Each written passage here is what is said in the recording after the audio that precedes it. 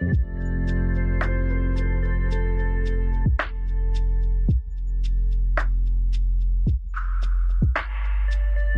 to the For the Gospel podcast. My name is Costi Hinn, and I have the pleasure of being your host for this episode.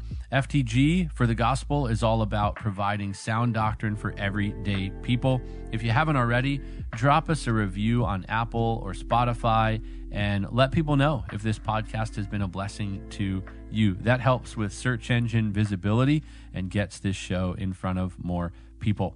Today, we are doing Q&A. I got on Instagram the other day and asked people to submit questions and committed to answering as many as I could in one episode. I think, for sake of time, I can get through about 34. Some of them are short, quick answers. Others are a little more robust, but I will do my best to provide you with biblical answers. So let's jump right in. First, Angie has asked, do I have to be strict with myself and strict with others as a Christian? I'll put it to you this way, Angie. Pharisees tend to be hard on everyone else, but easy on themselves. They make up their own rules for everybody else, but they don't follow rules themselves. And so we're definitely in danger of being like the Pharisees when we're really strict on others, but loose with ourselves. That being said, I think believers should be harder on themselves and more gracious with others. So we want to look at our own hearts and our own sin, while at the same time holding all believers to 2 Corinthians 5:17 standard that if anyone is in Christ, they are a new creation. Looking at Paul's words in Romans 7 and thinking through that grace abounds. And so because grace abounds, we don't just sin all the more and do whatever we want. We want to have God's standard in Scripture and at the same time be very gracious with those who are wrestling and fighting with sin. Of course, even in our own hearts, be confessing sin and walking together.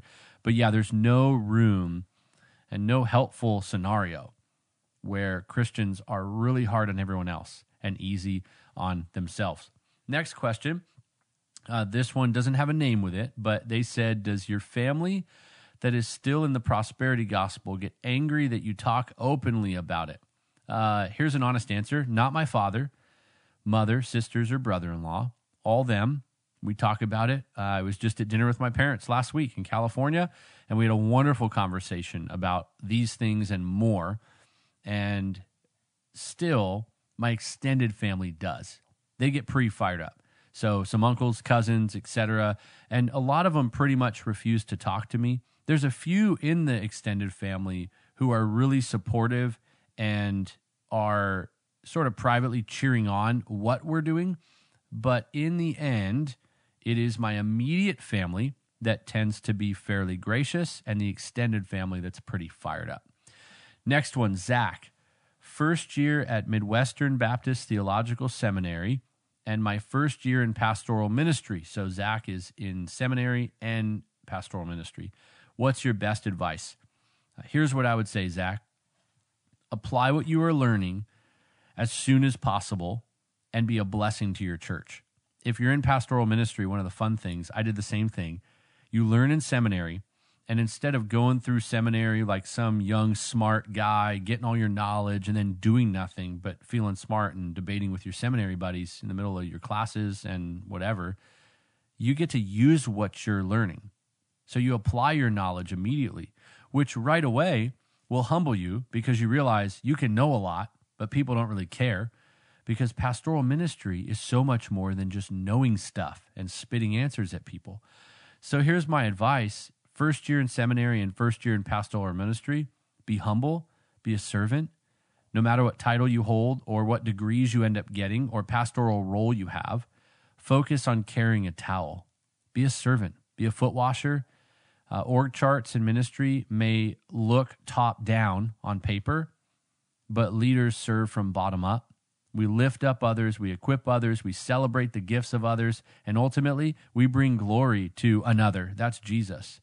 So, man, enjoy yourself, but apply that knowledge and bless your church with your service.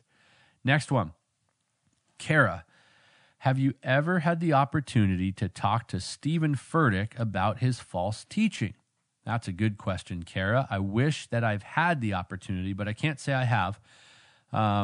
maybe tongue-in-cheek, I say I probably couldn't crack his entourage, but I've talked with his former personal trainer, and he left the ministry and left that theology. He's doing well now. And a actual family member was at Furtick's church for a while, but that's the closest I've ever gotten. Haven't had the chance yet, but if I ever did, I certainly would want to talk to him and be honest with him and let him know there's a better way and another way. So maybe one day we'll see Furtick preaching like a wild man, but actually getting the gospel right and not trying to be a rock star. Okay, next one. Who are some of your favorite theologians?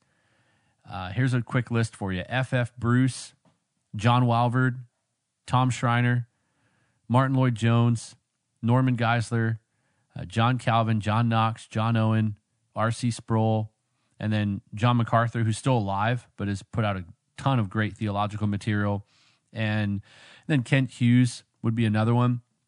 I actually just got an entire commentary set from Crossway, an incredible commentary set. It's the one that's all white. It's like the preaching through the Bible type of commentary set. And that's not a plug. Crossway's not paying me to do that. This is not a Crossway sponsored ad. That is just a fact. I've really enjoyed it. A couple other commentaries that you guys might want to look into if you're into that sort of thing would be the MacArthur New Testament commentaries. Johnny Mack, J. Mack, Pastor John, did a great job with those. He quotes from and cites a ton of good sources that you can see where he got all his stuff from. Really helpful. Great theologians of old. And what he did is he basically did all the work in compiling some of the best and then delivering that commentary information to us here today. And of course, adding in some of his own helpful commentary thoughts and applications. So great Bible teacher, of course, a man that we all love dearly. And that should be a helpful list to get you going. One last thing about favorite theologians. More than not, you want to follow dead guys. Dead guys have landed the plane. They have finished well. And it'll keep you from putting up on a pedestal too many living heroes. Of course, it's okay to have a few guys that have been helpful, but dead guys have landed the plane, and you could see what happened even with Ravi Zacharias, how quickly your world can be shattered because we put so much stock in the living legends. Let's wait till after they're gone and see how the Lord honors their legacy if it was a true one.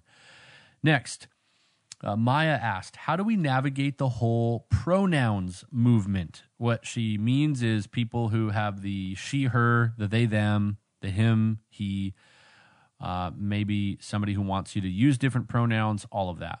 I talked with a young gal actually at our church recently who's one of her close friends changed from a biological woman to wanting to be a man, wanted her name changed, the whole bit. It's some challenging stuff. I would say this first, graciously. That's how you navigate it. You don't need to be angry, stone-throwing, mean-spirited. Graciously, but not at all does that mean that you're just going to compromise on truth. Dialogue with the people you know who are in it. When they ask you to do something that's against your conscience, you need to graciously let them know that you cannot do that, but that you love them and that you care about them as an image bearer of God. Now, some of that might not fly, and they might accuse you of things or not receive that well. You can't control them. What you can do is convey your biblical convictions in love to them. Next question is Kaylee. Kaylee says, how do you explain homosexuality as a sin to people who are gay? Well, in Paul's writings in the New Testament, we see him actually list homosexuality as a sin. But I want to get out front of this argument a little bit. They, meaning homosexuals who are arguing against this sort of thing, would say, Jesus did not say homosexuality was a sin. I'm not going to listen to Paul. I'm going to listen to Jesus. So it's not a sin because Jesus didn't say that explicitly. Here's how you can respond to that. Genesis establishes marriage as one man and one woman. It establishes male and female as the two genders that God has established. The Bible in the book of Genesis as well establishes male and male relations and female to female sexual relations as sinful and wrong, i.e., Sodom and Gomorrah. And Jesus then quotes from Genesis in Matthew 19, verses 4 to 6.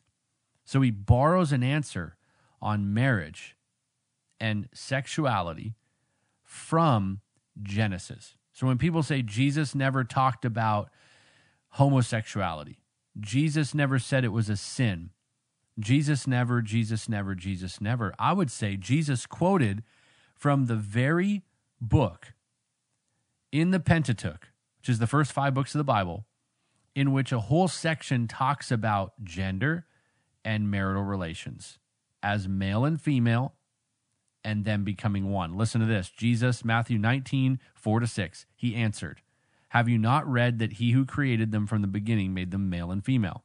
And said, therefore a man shall leave his father and his mother and hold fast to his wife, and the two shall become one flesh. So they are no longer two but one. What therefore God has joined together, let no man separate." Jesus affirms the Genesis account of marriage. Jesus affirms the Pentateuch. Jesus affirms the law. He affirms 2 genders and marriage as one man and one woman.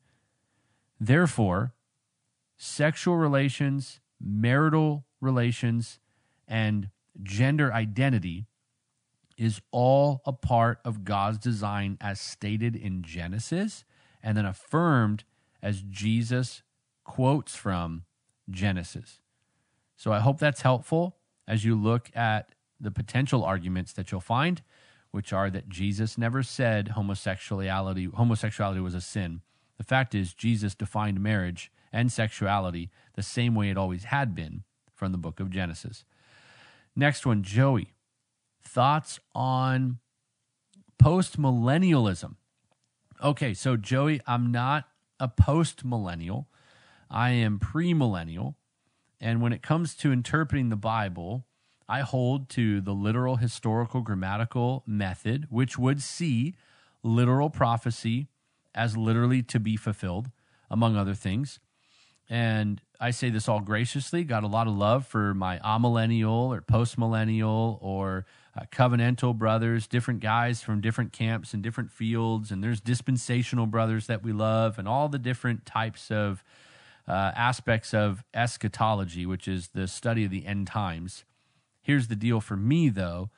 Revelation 19 through 21, I'm looking at as literal events, which is where the millennial kingdom is mentioned, the return of Christ, and his establishment of the literal kingdom, him ruling and reigning for 1,000 years.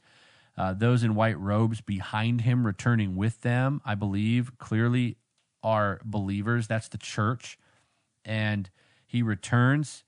His foot touches the Mount of Olives. A sword comes from his mouth. He smites the armies that have raised up against him. His kingdom then is inaugurated, truly his literal physical kingdom. And there's some people that will say, well, what do you mean? What about now? The kingdom is now. We are part of the kingdom, all that. You could say in a spiritual sense, there's a now but not yet. Like we are, of course, part of God's kingdom. And we are here on earth. And we are sharing the gospel. And we say things like, hey, this is all for the kingdom. We're serving the kingdom. Sure, in a spiritual sense, God's people are a kingdom, if you will, or a people. We're a part of a now but not yet thing that's promised to come, of course. But in a literal sense, he's not the King of Kings and the Lord of Lords and the wonderful counselor because he's just going to hang out and be up in heaven. No, he's the wonderful counselor because the Bible makes it clear that he's going to counsel the nations. And that's what will happen when you read the book of Revelation in a more literal sense. Now, some things are metaphorical, sure, in the Bible. Or there's images that John saw that he did his best to explain, but he had never seen. Like when he sees things flying around, there were no satellites, there's no airplanes at the time. So, of course, he's saying, like a bird, or he's saying this or that, or an eagle, and he's describing as best as he can what he's seeing in that vision. It doesn't change the literal nature of certain things that are pretty obvious, like a literal kingdom, a literal king, Christ returning and ruling for 1,000 years. There's some people that will argue, Peter says 1,000 years is like a day to God. Well, Peter using a simile in that phrase does not mean that John in his revelation is saying, the 1,000 years isn't literal. I believe the same way that the prophets literally foretold a coming king, and he came, that there'll be a literal promise of a coming kingdom and Christ reigning for a literal 1,000 years, and us ruling and reigning with him is all very literal. Again, I know there's lots of different views, and there's some great, smart guys. I've got wonderful friends that have different views, but that's where I'm at, Joey. Rob, can I get a free for the gospel t-shirt? Yeah, man, totally. DM us with your mailing address. Say, I am Rob, and then I won't read your last name, but say, I'm Rob. I'm the guy who Costi promised a free shirt. And just know we have a small amount of time on our hands as a team because we've got a lot of projects going. We have limited funds and then a lot of shirts to give out. So we're just trying to keep up. We've got hundreds of them to give away, though, which we're pumped about. So just give us some time and we'll get those out. Eric asked, is there an app? If not, will there be one? He's talking about For the Gospel. Yes, there will be an app. I'm going on record saying there'll be an app. Not sure on the timeline, but we are relentlessly innovative at For the Gospel, and our team, in my opinion, is the best of the best. And so we've just been doing this about 4 months, and these people are incredible. I'm pretty excited to see what happens as we move forward. But yeah, our ministry strategy and our mission involves an app, so you can have a lot of things in the palm of your hand, and we can upload things, and you can do devotionals and different things that are all coming. And I can't say too much about the fun surprise projects, but it's coming. So stay tuned, and we'll drop an app. What does being spirit-filled actually mean? So this is Maya asking this. Ephesians 5:18 says, be filled with the Spirit. You basically have John 16 outlining the role of the Holy Spirit, that he will glorify Christ. You have a lot of different references to the Spirit. And so what does all that look like? Or what does it mean in daily life? Maya's looking for some practical steps. Here's what I would say, Maya.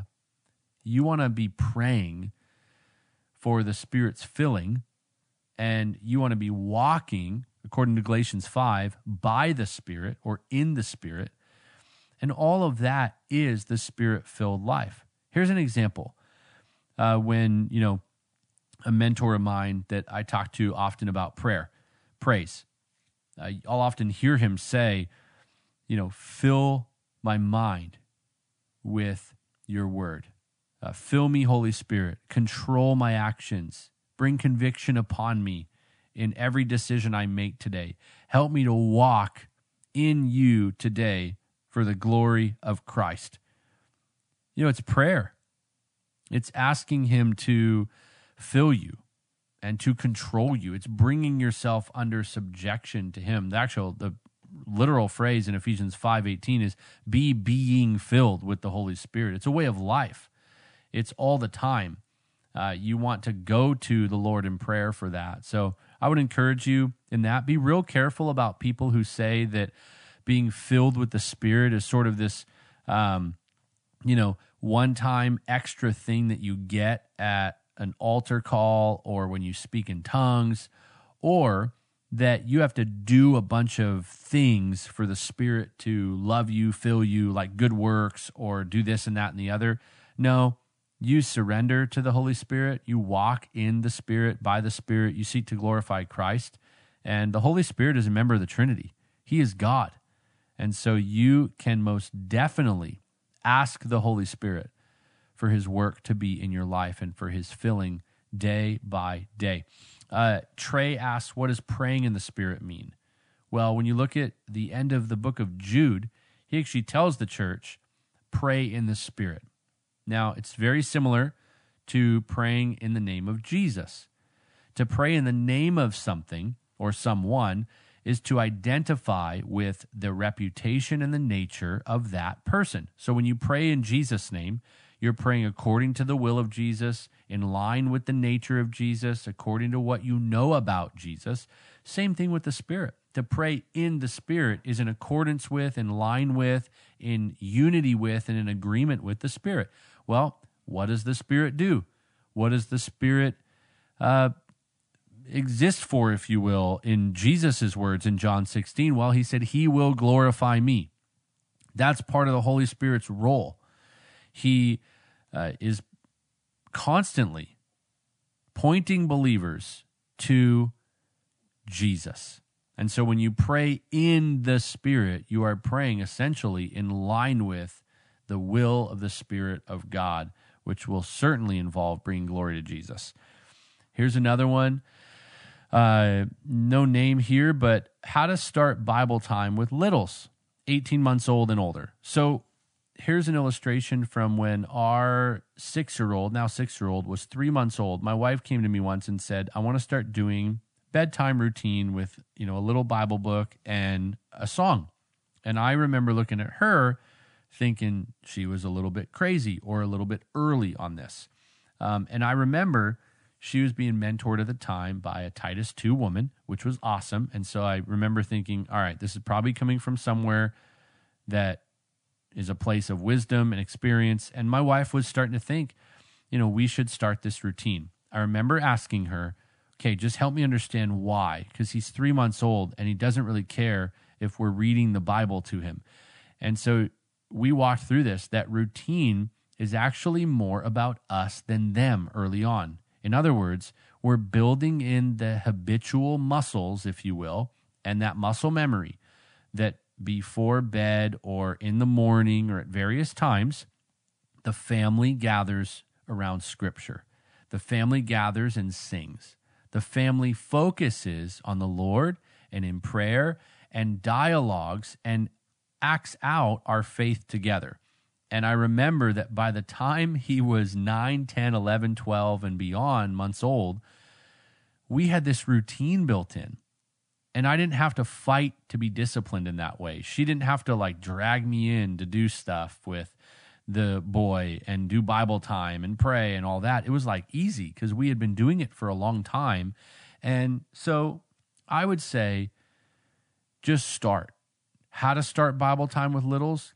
Keep it short, keep it simple, keep it creative. Use a book, a song, a structure that they understand, and talk about Jesus and point to pictures and help them identify what is in the picture. Where's Jesus? Where are the children? Do you love the Bible?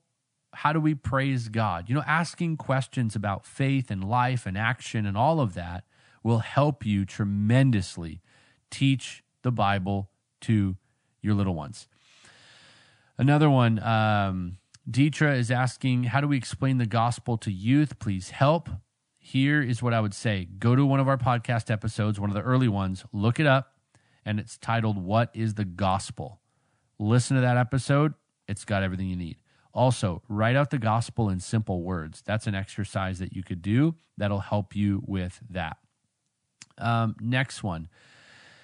This one is from Daniela, another youth ministry topic. How do you lead a youth ministry well? And so here's what I would say. Be doctrinal, be loving, be structured, be authentic, be creative, and have fun. So what do I mean? Be doctrinal, give them the Bible. Don't downplay doctrine. Gen Z can handle it. Absolutely bring it. Give them the truth. Be loving. Honestly, this generation and every generation does not care how much you know until they know how much you care. Love them. And then be structured. You got to have a plan. You got to strategize. Don't be overly structured that it's so rigid and stuffy, but honestly, plan and have plans and have some structure. And then be authentic is just to be honest, be yourself. Don't try to put up a front or a veneer. It's the same reason why I preach every week to our Next Gen ministry here at the church. I don't wear a suit and a bow tie. That's not who I am. I might wear one at a conference because that's the dress code, but I'm just Costi. I'm just here. I'm their pastor. I love them. And I'm going to dress like a normal human being does in Arizona. It's 115 degrees outside in the summer. I'm not showing up in a 3-piece suit because I want to, look like R.C. Sproul or John MacArthur. I am just me. do the same thing. Where are you in your context? You know, how do people dress? How do people act? Just be normal. Don't try to be someone you're not. Be authentic. Next, be creative. Just means honestly present things in a clear and engaging way. Be creative could be everything from the way that you do things from a design standpoint. It could mean using social media. It could be coming up with really cool and fun ideas for conveying Bible stories. I've seen ministries do this where they bring the Bible to life, and they have a lot of fun doing that. So be creative. Next one, Angie asked, what devotions do you recommend for young kids ages 10 to 12? I would say kids' Bibles like the Adventure Bible from Zonder Kids. We gave some away on our show a while ago. I would have them draw what they're reading. So we did that for a while. We still do, but we did it for a while where like every day they were drawing what they were reading, and it built in that habit and brought things to life visually, a bit of a creative way to engage. I would discuss the Bible and stories you're learning, verses you're memorizing with the family at dinner. Devotions can sometimes be sort of a checklist thing. I would make it more of a lifestyle. Maybe putting up, some scripture around the house and trying to memorize those scriptures.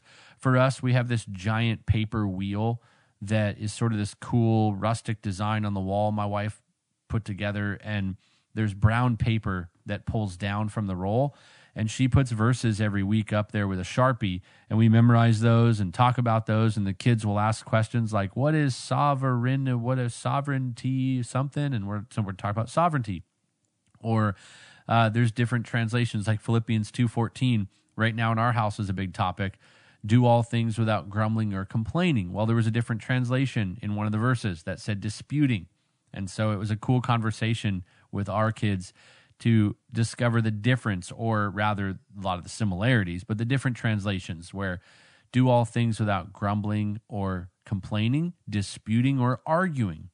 Family devotions can take on whole new life when you don't try to stick it on a little checkbox, but you live your faith and talk about it. Don't forget singing. When we're talking about devotions, sing with your kids. The Gettys were doing this thing where they're learning one hymn per month.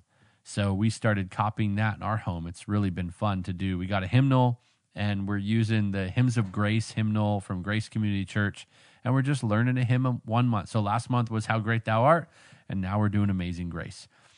We often think as well, read, or we forget about singing, but also don't forget prayer when you're doing devotions. We should go to our knees more often with our kids, our preteens. What if we lived out the rhythms of our worship as we kind of walk by the way, if you will? Prayer is a huge part of that. So don't forget prayer when you're doing family devotions. All right, next question. Does God welcome prayers for things like nice or safe homes, career choices, or vehicles? I would go to Matthew 6 and look at how God clothes the lilies and how he takes care of our needs. And see what Jesus says in Matthew 6:33, seek ye first the kingdom, and then all these things will be added unto you. That doesn't mean you're going to have a bunch of health, wealth, and prosperity, but God cares about your needs, so it's okay to pray for those things. However, I think there's some more important things we should be praying for. What do people mean when they say they hear or talk to God? Well, here's what usually people mean. They are referring to thoughts or feelings. They thought a thought or they felt something. Rarely, at least in my experience in the Reformed or conservative world, do people mean that they're audibly hearing from God. In fact, even in other circles, I've talked to Pentecostals before who have said, well, I didn't hear him audibly, but I felt him, like I heard him in my heart. All right, so here's what people mean. First of all, if we believe the best, we say that well-meaning. 1 Corinthians 2 says we have the mind of Christ. And we know that if the Holy Spirit is in us, we're going to make decisions and feel feelings and think thoughts that are going to be in line with Christ and bringing him glory. The thing that I would encourage people to do is remember, you hear with your ears, you feel with emotions, you think with your head. So say what actually happened. If you felt a feeling, just say that. Or if you felt a conviction, just say it. If somebody came to mind, just say, hey, brother, sister, you came to mind today. And we don't need to say like, hey, God told me, or God did. We just need to say you came to mind. So it's better to do a good job with your language whenever possible, because what will happen is your kids or whoever is around you listens to that and goes, oh, I guess, God talks to them.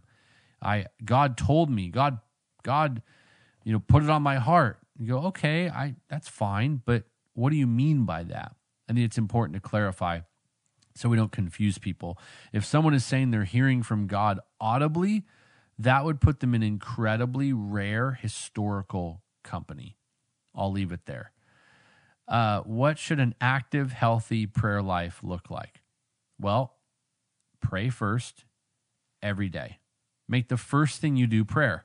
That would be active and healthy. Do not go to your phone. Do not scroll Twitter.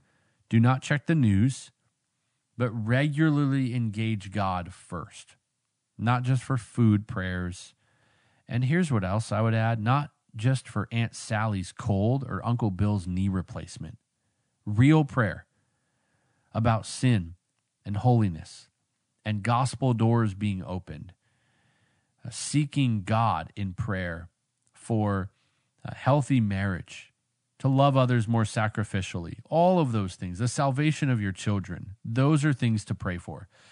If you want to learn more about that, I would go to our category section on the blog. I would click prayer and find an article called How to Become a Prayer Warrior. I outline 41 of Paul's New Testament prayers, and there's a lot there that you can discover about how he prayed. Nikki asks, what about arguments regarding free will and God's sovereignty? I'll put it this way, paraphrasing Spurgeon. He says, how do you reconcile two friends? Well, I never try to reconcile two friends. That's what these things are. They're, intersecting on the other side of eternity. Where they intersect on the other side of eternity, I don't know, but I'm content to preach, repent, and believe, but that only God can save you. And that God is sovereign in saving, but man is still held responsible for unbelief. Free will and sovereignty is a tension that we hold because it's a divine reality. It's a divine truth. It's from the mind of God. It's originating with God. The human mind cannot comprehend such lofty things. And as the prophet Isaiah says, my thoughts are above your thoughts, my ways are above your ways. I think that's where the tension of God's sovereignty and man's responsibility will forever lie. However, you can know the truth, and that is simple. God is the one who initiates salvation. He is the author of it. The Bible makes that so clear. No one can ever accurately argue that we save ourselves or we start salvation. God is the one who comes in, does spiritual heart surgery, and suddenly a dead heart comes to life, like Ephesians 2 talks about, from being dead in trespasses to being alive in Christ. God does that, and we respond in faith to him. If we do not respond in faith, we are held responsible. That is why people go to hell. So there certainly is an element of man's responsibility. Another question here from Runer, does God want all people well or healed? No. It is not his will to always heal on earth. You say, does God want all people well? Of course, in the end, in heaven, where there's no more sickness and no more tears. But if it was always God's will to heal on earth, everybody would be healed. But a lot of people aren't. And in fact, God actually uses weakness and can use sickness and can bring himself glory through all that. And you look at somebody like Johnny Erickson Tada, it's obviously not God's will to heal her right now, and it hasn't been. She's lived most of her adult life paralyzed. I was just with Nick Vujicic. He does an amazing job being a motivational speaker and ends up at some Christian conferences here and there. I don't know him really well, but I know that when he speaks, people listen because he has no legs and no arms. It is obviously not God's will to grow his legs and arms. But he has 4 kids. He seems to love the Lord, and God's using him in that way. And there's definitely no indication that God is healing him right now. I think of my friend Justin Peters. He has cerebral palsy. Does an incredible job preaching the gospel, preaching the word, and equipping saints all over the world. It has not been God's will to heal Justin. One day in heaven, he will walk, he will run, he will fly, he'll do whatever his glorified body can do and will do. But it's not always God's will to heal now. You can read an article on For the Gospel called, Is It Always God's Will to Heal? And that will give you a deeper dive into that. Let's try to rattle off just a couple more. How should I pray regarding health and miracles? I left name it and claim it theology, and I'm having to unlearn a lot, including a key phrase that is often used in prayer. So when faced with sickness or awful circumstances where a miracle is required, how should I pray? Here's how.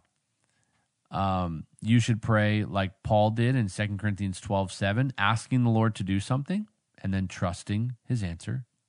You should pray 1 Peter 5:7, casting all your anxieties on God because he cares for you. You should seek the Lord, but in the end, pray like Jesus did in Luke 22:42. He says, if possible, let this cup pass from me, but not my will, but yours be done. You pray and ask the Lord for things. You can do that. You can pray for healing, but you always want to say, not my will, but yours be done. Jesus did that. Never listen to somebody who says that it's a lack of faith to pray that way. Jesus prayed that prayer. All right, couple more here. Is it appropriate to call out all false teachers on Facebook if they use Facebook to promote heresy? It's Seth asking that question. Ephesians 5:11 says, do not participate in the deeds of darkness, rather expose them. I see no reason why you can't do that on Facebook. So yes, you can definitely call out false teachers on Facebook. They use Facebook. They promote heresy. They do targeted marketing, probably better than anyone out there. They spend a lot of money on targeted marketing and shipwreck a lot of people's faith online doing that. Pris asked, just moved to Vancouver. Which church do you recommend? I'm in the downtown area. You need to look up a guy named Brett Landry. He's a pastor down there. I believe it's Christ City Church. He is a dear brother in the Lord. They're doing a great job. Brett Landry in Vancouver. I grew up out there in Vancouver, so I love that his work is blessing the Lower Mainland, and they're downtown, so look into that. Somebody's asking a best book to recommend to a friend who's seeking scripture and walking through it. You need to buy How to Eat Your Bible by Nate Pickowitz. It's a blue book with a fork, a knife, a plate, and a Bible on it. Nate Pickowitz, good friend of mine, love him dearly. How to Eat Your Bible. Brig is asking, do you recommend any Christian adolescent therapists? I would go talk to your pastors, honestly. Get in a good church. Make sure you're in a good church. And that is a point-blank answer there. Go talk with your pastors. Last two. Luca says, does the fact that I find myself thinking morally malicious thoughts, immoral thoughts, show that I'm not saved? Probably not, Luca. It means you're human. Everybody thinks immoral thoughts. Some of people think a lot of bad thoughts every day and just wrestle with a real messed up thought life and don't act on it, but they're always repenting of their thoughts. I've often called the mind the last great battleground of sin, where you and I can look really perfect on the outside and we can look spiritual and sound spiritual on the outside, but my, oh my, If somebody ever saw our thoughts in our head, we would be seen for what we are and what we all are, which is a sinner. 2 Corinthians 10 outlines spiritual warfare as a battle in the mind. And so you want to take those thoughts captive, repent and go to Jesus, fight the good fight in your thought life by his grace and strength. And remember, the difference is believers care about this sort of thing and want to be right with the Lord. Unbelievers don't. The fact that you're asking, Luca, means that you got a good sense of what a believer should care about. We all struggle in our thought life at times. We all sin in our thought life, even if we don't outwardly sin. We all also go to the Lord and repent even of those type of thoughts. Last question for this episode, because I'm hitting 40 minutes. Ruthie says, is fasting still necessary? If so, how do we fast correctly and what's the purpose of it? Now, you see fasting in the Bible, and the purpose in it could be to lay aside earthly or fleshly desires, to starve, if you will, the flesh and fuel or feed the spirit, to focus on things that are spiritual and that matter most, and to discipline spiritually one's self to be able to abstain from foods or whatnot. But here's the thing, okay? No matter whether or not you fast or choose to fast, or whether you think it's necessary or not, the standard for fasting and how you should be fasting would look like Jesus described in Matthew 6. Listen to this. Whenever you fast, do not put on a gloomy face as the hypocrites do, for they neglect their appearances so that they'll be noticed by men when they're fasting. In other words, these religious people are trying to look really, really exhausted and gloomy. Truly, I say to you, they have their reward in full, Jesus says. But you, when you fast, anoint your head and wash your face, so that your fasting will not be noticed by men, but by your Father who is in secret, and your Father who sees what is done in secret will reward you. The point of it is, if you're fasting, you don't need to tell the whole world. That's why some of these programs where they say, hey, let's fast together, and everyone's fasting, it's kind of an American consumeristic way to brand fasting and turn it into a business. If you're really fasting, you're really seeking the Lord, you're really trying to spiritually discipline yourself and lay aside your earthly, fleshly desires in order to seek the Lord more diligently, no one will know about it. You're not going to look draggy. You're not going to walk around in sackcloth and ashes acting like you're extra spiritual. People should not know about it. And so what you do for the glory of God. Well, that's it for this one. I'll do another Q&A soon enough, maybe in the coming weeks. There were a lot of questions. I didn't get through all of them. There's a lot more still coming in, but I hope that was helpful and engaging and interesting and offered you guys some valuable answers to questions that you can put into practice right away. Thanks for listening to the For the Gospel podcast and this episode in particular. Be sure to subscribe and rate and review the show. And for articles and videos and more, go to furthegospel.org or go to our YouTube channel and be sure to check us out on Instagram, Twitter, Facebook, and TikTok. We're back every Monday with another episode. We're giving away free t-shirts online, so be sure to follow. And until next time, keep on living for the gospel.